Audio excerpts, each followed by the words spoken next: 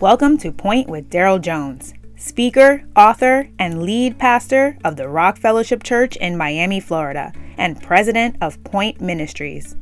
Our goal at Point Ministries is to point you to the Word of God, where Jesus is the point. Today's message is from the Chasing After the Wind series, where Dr. Jones teaches through the entire book of Ecclesiastes, and we learn that true satisfaction is found only in knowing the Lord and enjoying the life He provides. Now let's join Him for today's message. I want y'all to turn with me to Ecclesiastes chapter 4. And we're going to read a few verses in here in Ecclesiastes chapter 4 that at its surface you may read and be like, hold on, what? It's not going where I thought it was. And yet when we get to the end, you're going to see how this self-centeredness connects all that we're about to read. This is an interesting passage, and there are these principles laid out, and we even have some poetic sayings in here. And it seems like it's jumping around to different things. And yet there is this thread that ties them all together that I'm labeling as self-centeredness. And we see some of the consequences of it. And I'm going to give us just 3 of them today. 3 of them. The first one is this, and I want you to write this down. Self-centeredness leads to wasted effort. It's interesting that he says in chapter 4, he says, I saw all the labor and all the skillful work is due to one person's jealousy of another.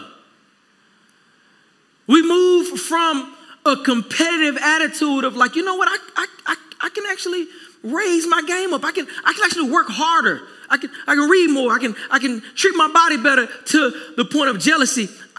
They don't need to look like that. I should be looking like that. They shouldn't have that. I should have that.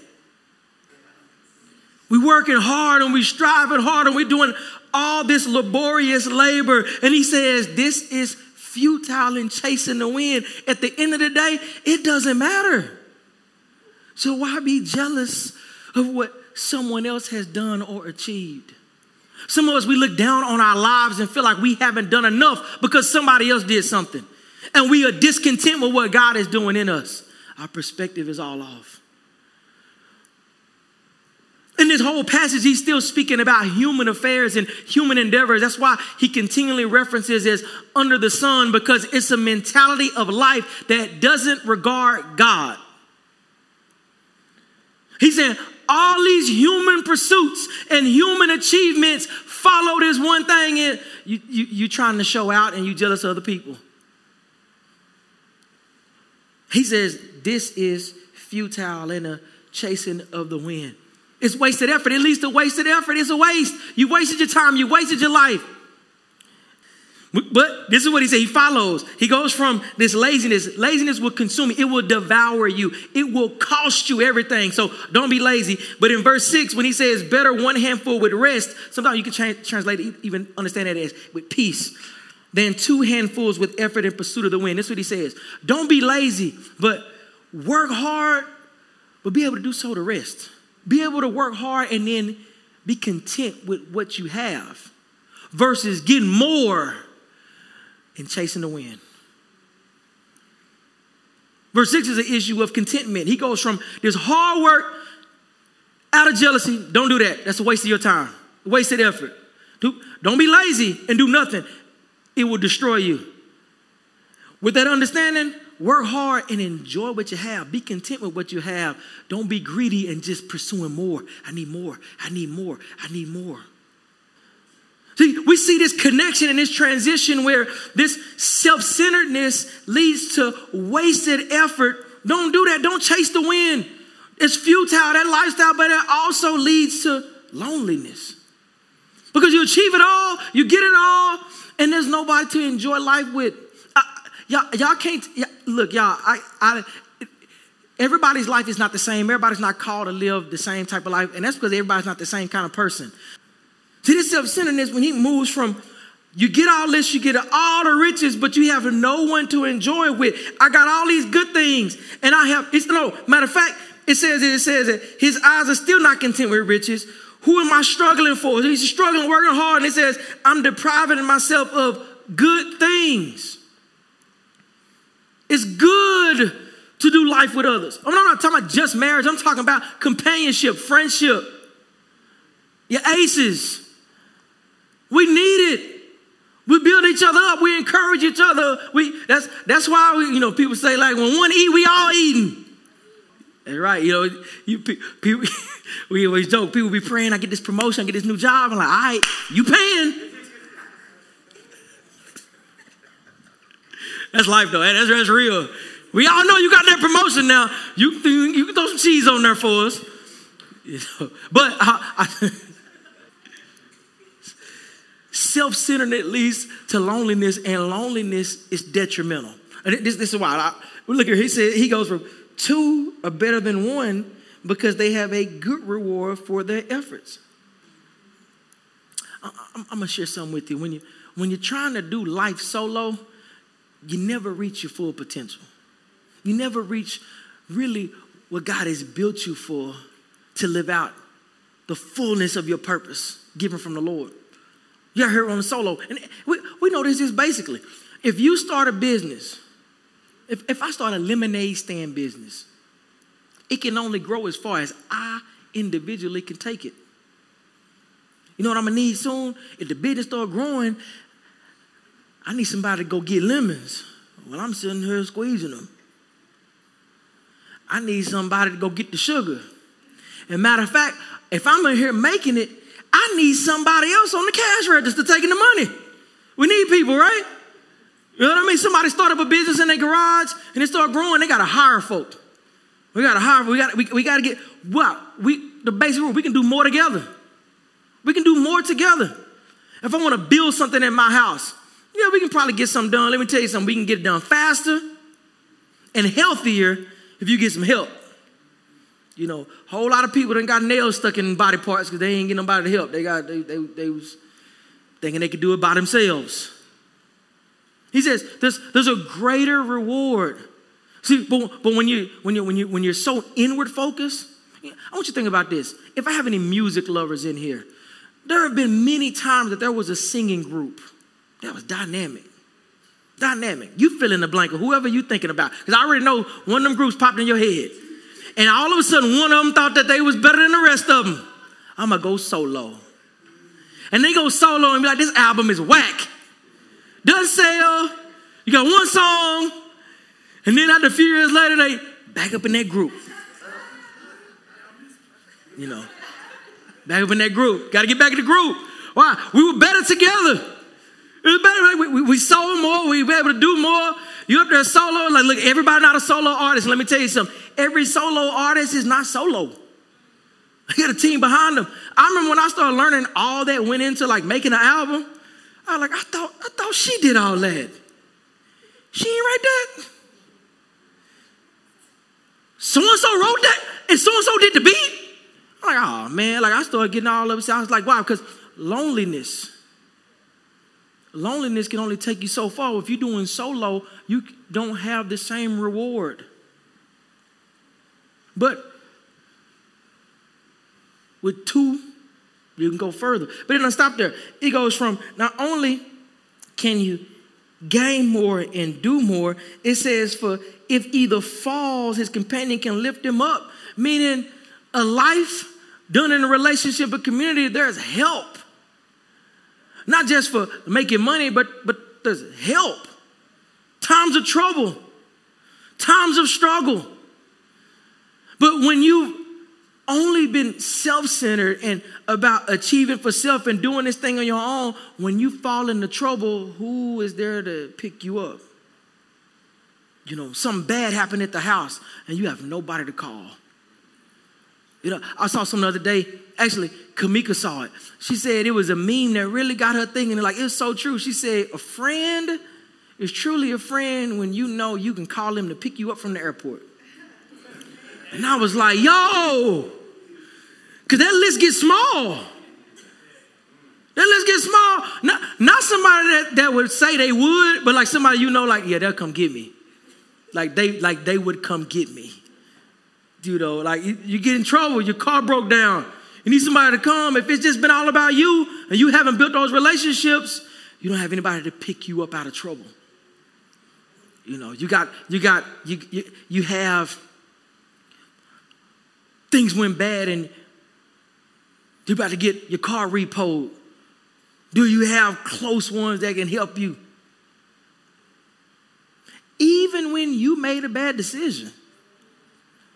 That's where the rubber meet the road. Because some people be like, yeah, you see, I told you, that's what you get.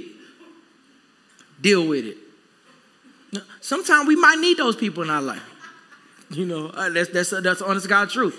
And at the same time, we need somebody that even when we've done dumb things to help pick us up. We need it. But self-centeredness, he also says, if it's in the same vein, if two lie down together and keep warm, that help thing, it's twofold. Some interpret this, but the way the language is written, that it can connect to emotional help, but that's real. That's real. Sometimes we may read that as adults and we think about just intimate relationships, like a husband and wife. But I got kids. You know how I'll go up in the room and there's 3 of them all in the same twin bed, and I'll be like, why y'all all over each other? Like, it was cold. Yeah, I get it. Like, it's something, and it's funny because I love it. I'm like, man, they was fighting before they went to bed. But you know what? They done sardined up on each other. Everybody sleeping and snoring. They're together. But when it's self-centeredness, you don't have that kind of support. But then lastly, not just in the support, not just in the help, not just in the reward, but when that self-centeredness leads to loneliness, it also says that if someone overpowers one person, 2 can resist them. A cord of 3 strands is not easily broken. Meaning there's protection. There's protection when you know you got people that got your back. More from Dr. Jones in a moment. But first, during this month, you can request your MP3 download of the sermon series, Time for Your Checkup, with your donation to the ministry. This is a great resource where Dr. Jones teaches us to examine and engage the fruit of the Holy Spirit in our lives. To give, go to daryljones.org. That's DARYL Jones.org and request your copy today. Now, let's rejoin Dr. Jones for the rest of today's message. But if we're living self-centered lives and we cut off everybody that's not about what we want to do, in those times of trouble, who's got you? I'm telling you, I love Ecclesiastes because it gets so real. You start to think about your life. You start to think about not only your life, but others. And then you start to think about the ideas that get pressed upon people. And you sit there like, man, some of this stuff is dangerous. It's dangerous. It's destructive. Because if my life is all characterized by me, there are real consequences to that attitude. And I don't amount to all that God's intended. I don't have the help and support that I need, and I don't have the protection that God intends for me. I am on my own, and if you're on your own, you can only go as far as your limitations. And if we're honest, we all have limitations. We all do. So may we reject this self-centeredness, but it also leads to something else because he makes this transition in verse 13 through 16. And we see this self-centeredness also leads to political disaster. He speaks about these 2 different kings, one youthful and one old. One of them, this language characterized by poor is not necessarily like no money and just degenerate and broke, as much as it is just common. And this is the matter. It talks about how hubris and arrogance can puff up in one who has authority and power, and we have to be careful.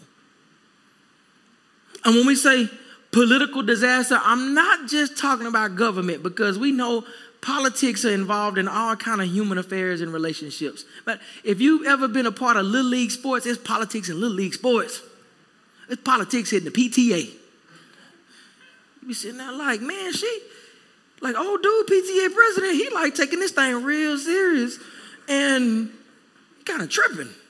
Like, I just want to get the baby some popsicles. There's politics and all of, but if hubris goes unchecked, man, it runs rampant and it's destructive. Why do I say that? He says, better is a poor but wise youth than an old but foolish king who no longer pays attention to warnings. Here's what he's saying. He's saying, the old foolish king has the power, been established for years, but is too arrogant to be able to pay attention to things that's happening around him to know how to respond. Too arrogant to know how to address, too arrogant to listen to wise counsel. When I said self-centeredness is about this particular hypothetical king, it's about what he wants, he thinks, and what he needs. And nothing else really matters. Can't pay attention to the warnings. He says it's better to be this poor and wise youth. Like, you don't have all the experience. You don't even have the prestige, but you're in a position to make calls, and you are able to listen. You are able to observe, and you are able to make decisions based off of all the information that you take in. What he's saying? He's saying it's better to be wise and listen and observe and make decisions versus position and experience, but be all about you. So when it comes to tenure and how long you've been there, look, it's not about that. It's about wise. It's about wisdom. It's about observation. It's about maturity.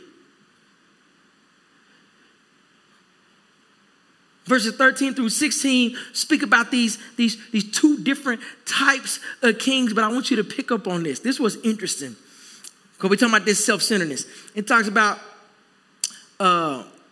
this old king with all this experience, all this not paying attention.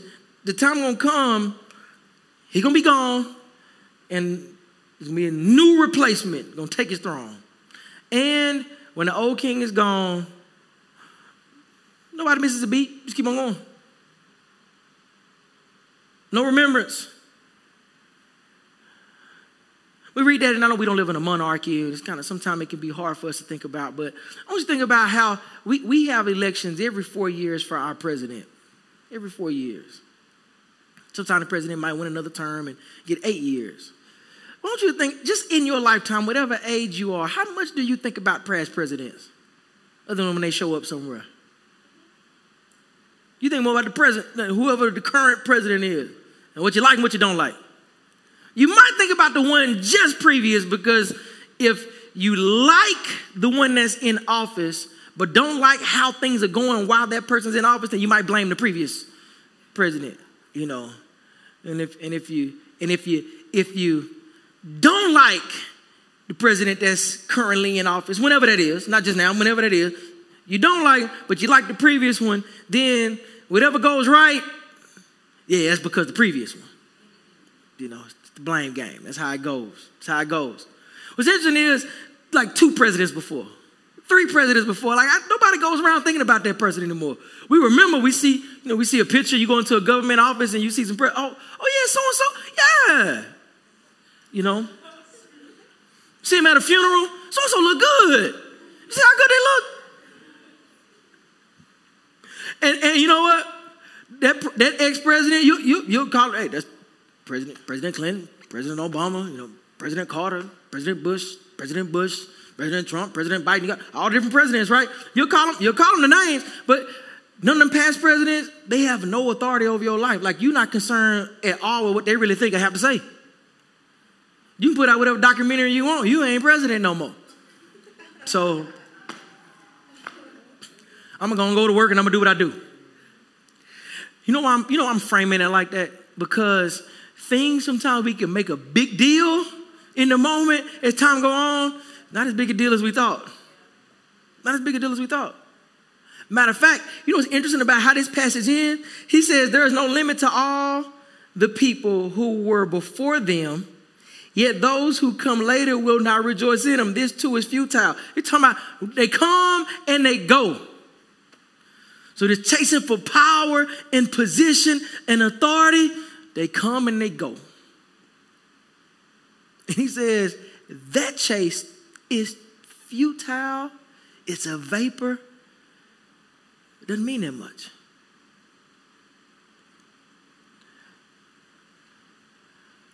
All these principles in these few verses are connected by this self-centeredness, because when you are focused on self, everyone around you loses, and you. See, this is the thing. No matter how great you are, no matter how much you got it going on, there's always something better. There's always someone better at it. It's always going to be somebody new.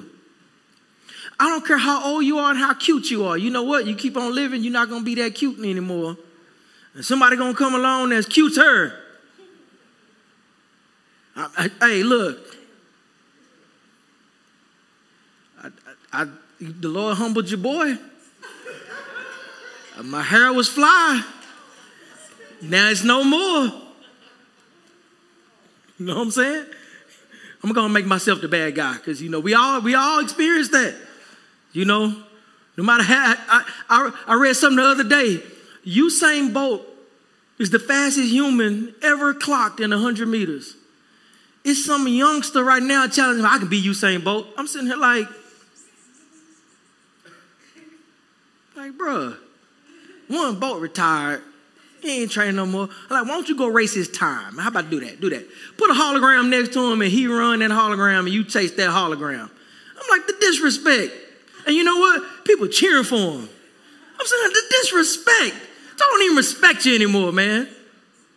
But Michael Jordan today is famous for the crying face. I'm like, dude got 6 finals MVPs, 10 scoring championships, 9-time all defensive player of the year, and led the league in scoring. And you know what you know about Jordan? Crying face.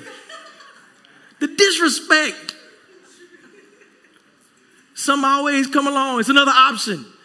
You want to know why I'm highlighting this? Let's humble ourselves. I want you to know this. As being created in the image and likeness of God, you are a big deal.